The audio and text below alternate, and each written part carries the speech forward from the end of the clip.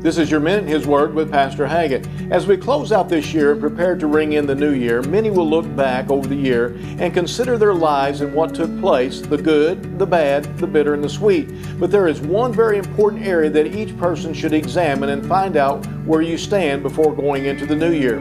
The Bible says in 2 Corinthians chapter 13 and verse 5, "Examine yourselves, whether you be in the faith. Prove your own selves. Know ye not your own selves, how that Jesus Christ is in you, except ye be reprobates."